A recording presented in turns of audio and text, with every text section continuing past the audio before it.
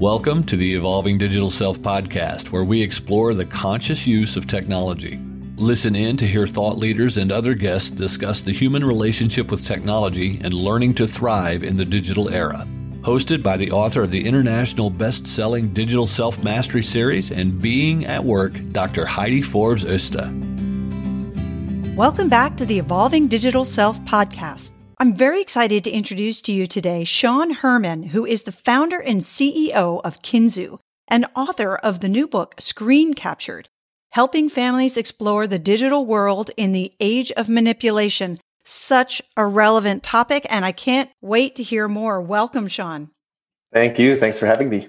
So, Sean, you obviously, as a father, a lot of us are driven into this industry, or in this space, I should say, because of this, myself included.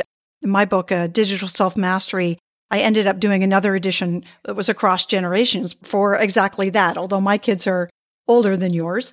So I look forward to sort of bouncing a little bit of that back and forth. But what was your background before coming into that space? I know you worked in tech. Can you give us a little background of your story and how you came into this space of Screen Captured? Absolutely. Yeah, my story, I think, is a bit unique in that I wasn't a 20-something-year-old person with dreams of being an entrepreneur. And basically, my career out of school, I started in kind of sales and marketing. And then I got into business analysis and project management in a IT consulting firm. We were always doing IT projects, but I was much more involved on the business end of things. I took a role at a big company doing finance projects initially, and I got interested in finance, and I pursued and got my CFA designation, the Chartered Financial Analyst Charter Holder designation. And then I got into corporate finance. So I was doing things like supporting mergers and acquisitions and doing treasury and things like that, financial analysis of companies. So I was kind of on a career path towards that. And a few things happened that kind of ended up me getting into tech and specifically into the child side of things. The first, of course, was becoming a father, which I did. So had my daughter, and early on got a lot of exposure into the fact that technology is kind of here. So it's going to be a part of our lives, and did a lot of thinking on what role it was going to play within our household. And then the second catalyst was the company I worked at entered into a merger with another company, and the place started getting a little bit toxic and political. So I decided I wanted to go back to something small. And I ended up running a small firm for some investors and some founders, which was a B2B video sharing service. And something funny started to happen in that my daughter started using that platform to send me and my wife video messages, and then her grandparents video messages. And then she started bringing her friends at school onto the platform. So I watched that for a little while, and that led to the business plan for Kinzu, which is our messaging platform for families. And in kind of designing that app, I had learned a lot about app design and kind of some of the pitfalls that we need to avoid as parents when it comes to screen time, which led me ultimately to writing the book Screen Captured. You say that it's a unique path, and yet we hear this story of, we all come from different angles and perspectives and then come around to the same space of how do we create this safe space where we can, live with technology harmoniously and really benefit from it, but don't, become destroyed by it ultimately. I think it's what you're doing is really exciting, especially with, I look forward to playing around with Kinzu. I wish that had been around when my kids were small. When my kids were small, we were still living in Sweden, so they got mobile phones quite early. And because that was just the way everything was connected, the way it is now here. But I think we didn't really have the behaviors right around, how do we use it and how do we not use it? And everything was really designed for adults. What's your thinking around the difference between designing for adults and designing for children? Yeah, I think that it's a world of difference designing the two. And I think you touched on a very important point there in that the reality today and what I experience as a parent, I'm quite confident that it's pretty typical for most parents out there. Most of us, I think, view technology as kind of part of life now. So you can resist it for so long, but I've actually chosen to kind of embrace it a little bit and look for better ways to incorporate it in our family.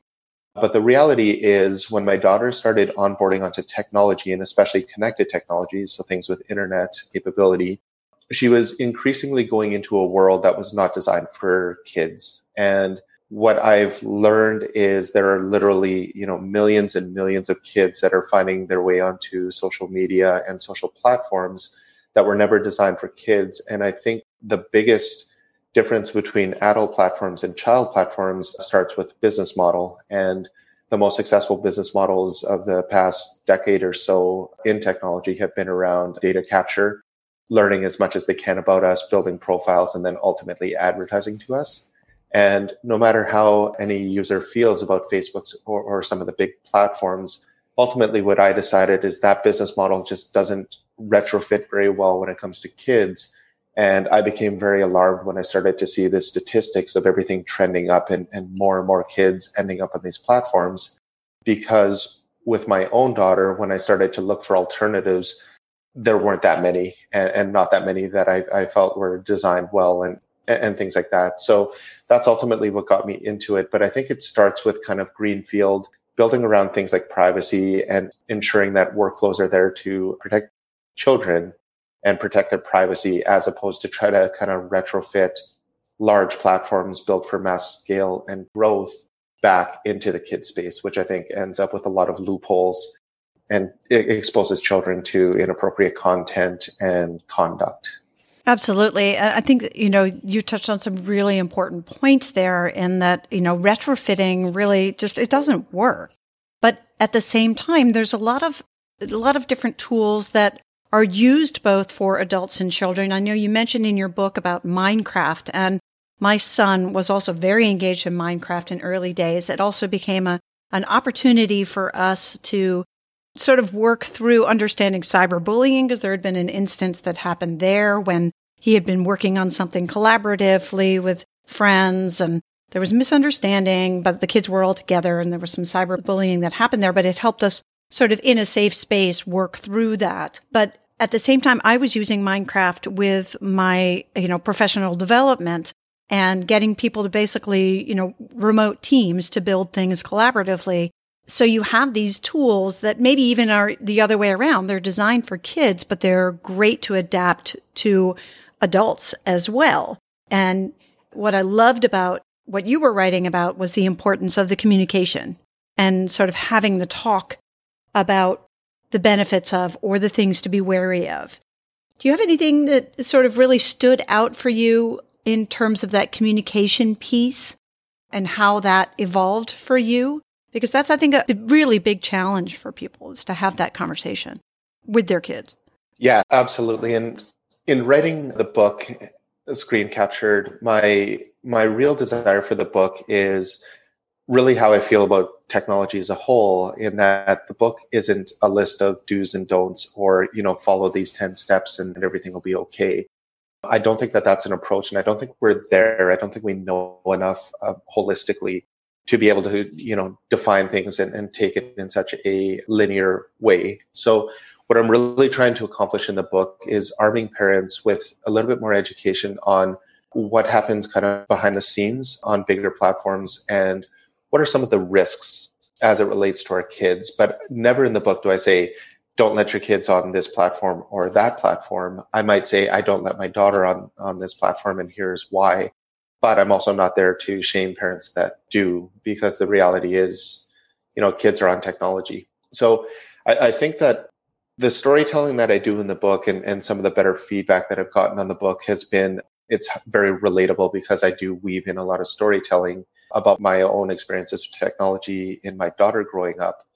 And I think the common thing throughout is I was always sitting right there beside her or took a vested interest in technology the same way that I would take a vested interest in sports or who she's hanging out with or things like that. So I think it's just been important to educate myself, learn how these platforms work, find the upside in a lot of these platforms, because as you talked about with Minecraft, there is a lot children can learn that's actually quite productive. They can learn how to problem solve and collaborate and be creative. And I think that's all good things. But we have to acknowledge that there are open platforms as well, and there are risks of them, connecting with people. And it does open up things like cyberbullying. So I think it's just important to lean into technology with your children, become involved. They love telling you about what they're doing and everything that they're up to. And I think it actually creates a lot of great opportunity to have those discussions that you talked about. And then we're arming them to hopefully make better decisions as they age out of these platforms and get onto, broader social media and things like that. You were leading perfectly into my next thing that I was going to ask you about, which is when you're working with teens, it's a whole different ballgame because for one thing, it's not just because of technology, but they don't share as much. They're self-involved. It's part of their human development stage. They basically want to go hide out in their room and do whatever it is that they're doing. And that's not any different now with technology than it was before. It used to be, when I was a kid, I'd go in my room and I'd do art and I'd read books and really had no interest in having conversations with my parents. And I think it's pretty much the same now. It's just that instead of sitting on the phone for hours, you're sitting on technology and it's becoming your device for music. It's your device for entertainment. It's your device for connecting with your friends. And it's also an outlet for their homework and everything else. So building the understanding at an earlier age around how to engage and how to create a safe environment for yourself seems like such a valuable tool. Have you thought about sort of this, I guess the age that I'm thinking about is that you're about to embark on is sort of this, prepubescent phase where things get really messy and you're sort of in that in-between phase. Maybe the communication's not as good with your kids, or maybe it is. Depends on the kid. But, how do we arm them with the right knowledge and the right tools to move forward through that space so that they can benefit from the technologies that are available to them rather than they become the bigger problem for them? Yeah, I think there's a lot to unpack there. And it's something that I think about quite often. And really, it's a driving force behind, the vision for Kinzu. So I believe personally that by leaning into technology and actually taking a more realistic view that kids are going to be on it and they're interested in it, and bringing them onto technology a little bit earlier, but on a platform where they're going to be surrounded by loved ones, where privacy is prioritized, and they're learning how to use technology, how to be empathetic, what certain terms mean and things like that. Similarly, when my daughter gets interested in something, I think it's incredibly important that we're teaching them things like being able to enter in a search term and identify if the results are reliable and where should you enter in that search term, and understanding kind of how advertising works online and that certain things are there because they've been paid to be there versus more reliable results. To me, it all boils down to, I think, earlier education around it. And again, that's emphasizing the fact that technology is here and kids are on it. And the stats say that basically, I think 98% of kids 0 to 8 have daily access to a device. So no longer can we kind of say, well, I want to keep the phones away or keep the tablets away from our kids. I think it's important to embrace it. And the analogy I always use is, when kids learn to drive and they turn 16 years old, we don't just give them the keys to the car and say, off you go. But I think the reality is that's happened quite a bit on social media, and kids turn 13, or maybe the parents open up when the kids are 11 or 12 and let them get that first social media account, but they haven't had any proper training, and maybe they don't understand the permanence of social media, the fact that everything is indexed and is searchable and is permanent and goes onto your digital footprint. And unfortunately, we've read too many stories about children losing scholarships or jobs or things like that because of behavior on social media. So to me, that all starts with earlier education. And hopefully, it's kind of my approach to parenting is I understand that when my daughter is in her teens, I'm not going to be beside her every moment of the day. So whether it's drugs or alcohol or, social media, I just hope that I've armed her with good information so that she can make a good decision in that moment. And that's really my overall approach to technology as well as some of those other things. Yeah, I'm with you 100% on that. I think one other thing that you bring up in your book, and I talk a lot about with my clients, is sort of the double standard thing. But it's also, I think I'm a Gen X, I don't know where you lie within that, but I find that within our generation and the research that I did for my book on, digital self-mastery across generations, there was what I found was the Gen Xers were probably had the worst habits around technology because they were trying to do things both, analog and digital simultaneously. They were the ones that were standing there with the phone in their hand telling their kids to put their phone away. And it was really, just sort of trying to adjust to these new paradigms was really a big challenge. And so looking at sort of this cross-generational interaction and adults ourselves, how do we hold ourselves accountable? And not that you necessarily have the answers of how we hold ourselves accountable, but what are some of the tools that you use personally to hold yourself accountable so that when you're, you practice what you preach when you're working with your kids or when you're teaching the curriculum, or I'm assuming that you have curriculum around it, or that you even are just speaking about your book or talking about, developing Kinzu. What are the things that you really like to do or feel are necessary in order to practice what you preach so that you can really be true to your values? Yeah, I think that you touched on, I'm Gen X as well. Later, I guess earlier, one of the later years born into Gen X, but I completely agree with that. I think that it's funny that our generation, we always like to kind of look at the youth and say, we have it right and they have it wrong. But I think there's a lot of evidence that our generation has actually not been very good, digital citizens. And I look at things like sharenting and things like that. And these are things that we think a lot about in our household. So the fact that most kids today, their entire life has been posted on social media and they've grown up with it. And by the time they're 13 or going into these critical years where they're entering into high school or junior high school and things like that, they have a digital footprint. And generally speaking, most of them have not, consented to that being there. So when I reflect back on my own childhood, my parents would pull out the family photo album if I brought a girl home that I was dating. And there'd always be those one or two pictures that you'd want to flip the page really quick and you didn't want them to see. The reality for a lot of kids today is those pictures have been out there and they are permanent and they're coming back to bite. And now they have to kind of deal with this because their parents have kind of put their entire life online. So I think that it's things like that we have to consider as parents, and it's treating children and treating our own children and their privacy with respect as well. And you'll see very, very few pictures of my children posted online, but any that are, I always ask for their consent and I ask if they're okay doing it. So I think leading in ways like that is very important. I think that we're all guilty of falling, victim to the phone, and you get the notification, you pull the phone out of your pocket at dinner time or, things like that.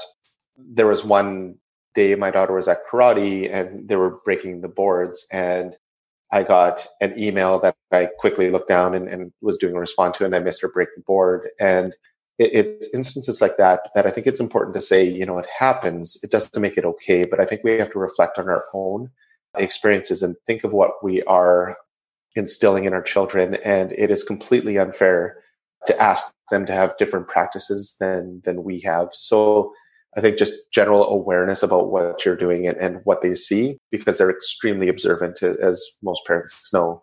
They're always watching what we're doing and they're kind of taking notes, so to speak. So I think practice what you preach and just be very aware of your own habits are the two things that I focus on. Nice. It's so true. And it's something we all need to be reminded of, whether you have kids or not. Just, having a conscious relationship with technology and how you engage with it is really critical, and how you disengage with it as well. And that's sort of the other piece that I would like to understand. You focus a lot on social media and your work as a practitioner and as a parent. Do you look at also the offline experience and how to have it as a complement and how to encourage that complement to the technology experience, but also being mindful of, for example, where phones are charged and just the well-being aspects of using technology. A lot of kids maybe your kids are too young to have this experience yet, but a lot of them will sleep with their phones and, they're not only emitting EMFs, but some phones are actually quite dangerous and can be flammable. I mean, there's a whole bunch of other different issues around that. Are those things that you take into consideration? And if so, how do you integrate them into your lifestyle and your parenting style? Definitely thinking about it a lot. Where I guess the point I get to in the book is that we often think about balance between online and offline, and I think that's extremely important. So while I focus mostly on what they're doing when they're on the screens, I want to acknowledge that I absolutely think it's important that there's good balance outside of that. And, I want my son and daughter to have social relationships that are face to face. I want them to get exercise. I want them to eat well and do their homework and read and do all those sort of things. But the other aspect of it is, I think there's a lot of folks that kind of view screen time as kind of holistic and it's ubiquitous. And I argue in the book that it's really what they do on those screens that's important. So there's a balance of online and offline, but there's also a balance of when they are on screen, what they're doing. But to get back to more of your original question, I would say that my daughter's a little young yet for a phone, but we've already established that the bedroom will be a device-free zone, especially at night. I think that those risks are very real, and there are a lot of stories that we read of.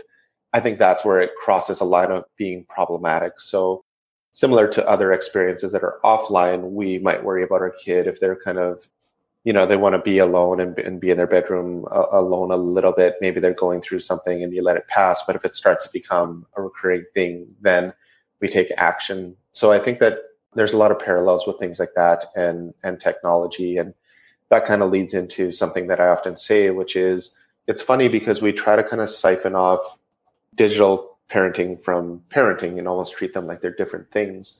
But I think in a lot of cases, I believe there's no such thing as digital parenting and parenting. To me, it's all parenting. And I think just by looking at what they're doing in on those devices and just making good decisions as parents and acknowledging that we're not always going to be 100% right, but learning from mistakes and things like that, that gets us to a better place. And I think it puts a little less pressure on it, and it makes it feel less like an all or nothing decision, which I think it feels like to a lot of parents. So that's really the focus. But I completely agree with you. I think having balance of online, offline is very important. And things like bringing phones into bed, I don't see any practical reason why that would be necessary. So things like that are off the table in our household for sure. Do you bring them into your own bedroom? I charge mine in my own bedroom. I don't go on the device I try to do an hour before bedtime kind of thing. But yes, I do charge mine in my own room.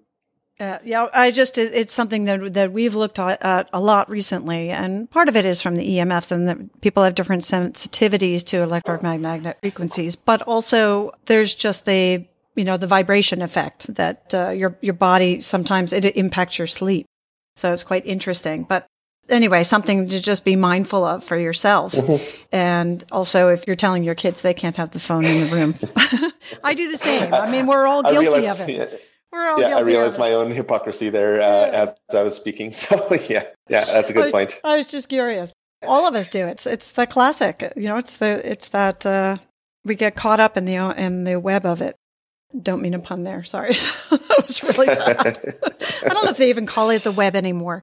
It is all, life is just a web. So the other thing that you don't necessarily talk about in your book, but I always like to talk to people that are parents, executives, balancing lots of different things. What do you do in order to keep balance for yourself? And do you use any technologies that help you, whether it's from a fitness technology or whether it's, using, some people have alarm clocks that, basically track their biorhythms. I mean, there's all kinds of different great tools out there. And I always think it's really exciting to hear what people have come across, what kinds of things work for them, and what kinds of things, maybe to avoid. Is there any particular things that you use to help you find balance and to remain strong and healthy so that you can lead your organization and your family and yourself or care for them? Yeah, it's a great question. And I founded the company about 2 years ago, and I've been thinking a lot about it because really I've poured a lot of myself into the company. And I think it's been at the expense of myself and personal health and things like that. So there are a number of meditation apps. That's something that I'm trying to get into and get in a state of mindfulness and getting back into the present. So I use one from Sam Harris called Waking Up, which works really well for me. I use almost every platform that there is. And I think it's important that I do because I have to kind of understand what's going on out there. So it's less about being part of my life and more about just kind of functional and understanding the trends and things like that. So I'm on all the social media. I'm not a heavy user on a personal level, but I'm on all of those platforms as well. And aside from that, I think I do try to be a little bit mindful of putting the phone away and spending good time with my children.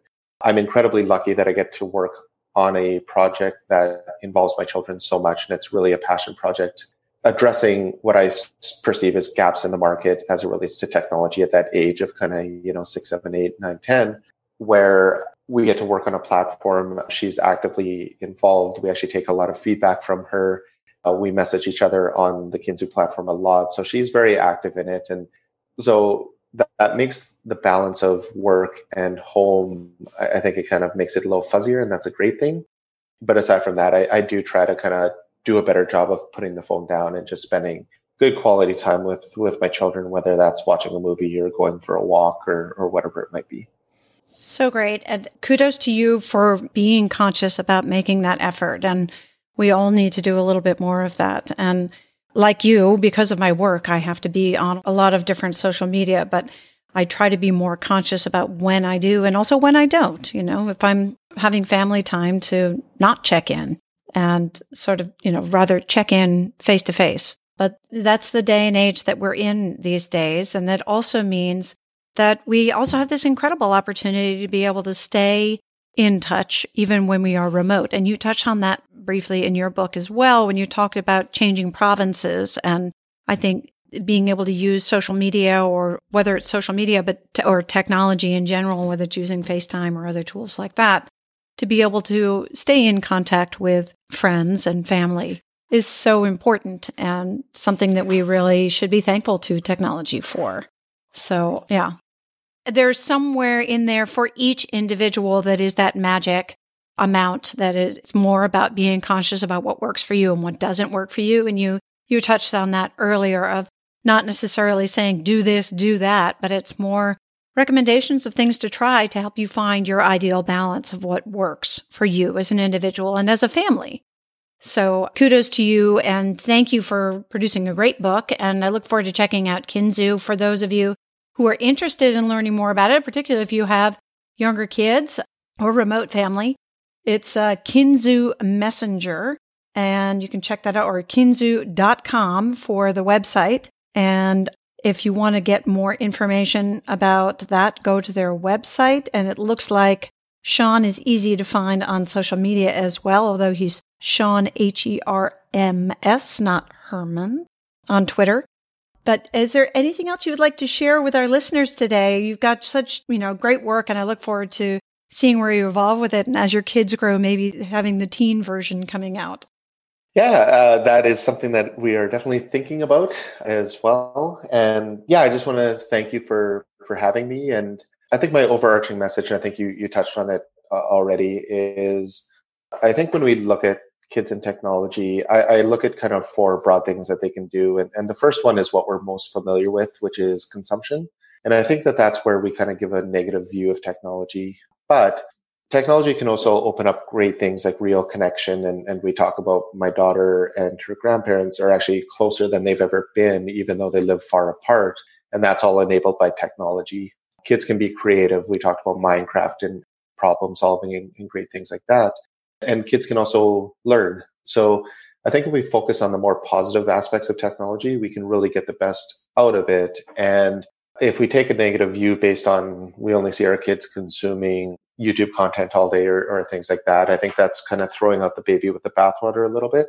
And we do miss out on those opportunities to really make technology work in a much more, positive way for families. Well, thank you so much for sharing your wisdom today with our listeners. And thank you, listeners, your digital selfers out there. Thank you for joining us today. Hope you enjoyed today's show. And if you haven't already subscribed, take a moment to check it out and subscribe so you don't miss any of the great upcoming episodes in season 3. We love having different new perspectives. So please give us your feedback and let us know if there's anybody great that you would like to hear on the show. Thank you again for being with us today, and we look forward to next time. Bye-bye for now. Thank you for joining us for the Evolving Digital Self. Be sure to subscribe on your favorite podcast app now so that you don't miss a single episode. While you're at it, please give us a rating and a review and join the Digital Self-Mastery movement to create more conscious use of technology by sharing it and telling your friends. Want to see where you fit on the digital self spectrum and how it might be impacting your business and relationships? Get your free copy of Digital Self-Mastery today by clicking on the link in the show notes.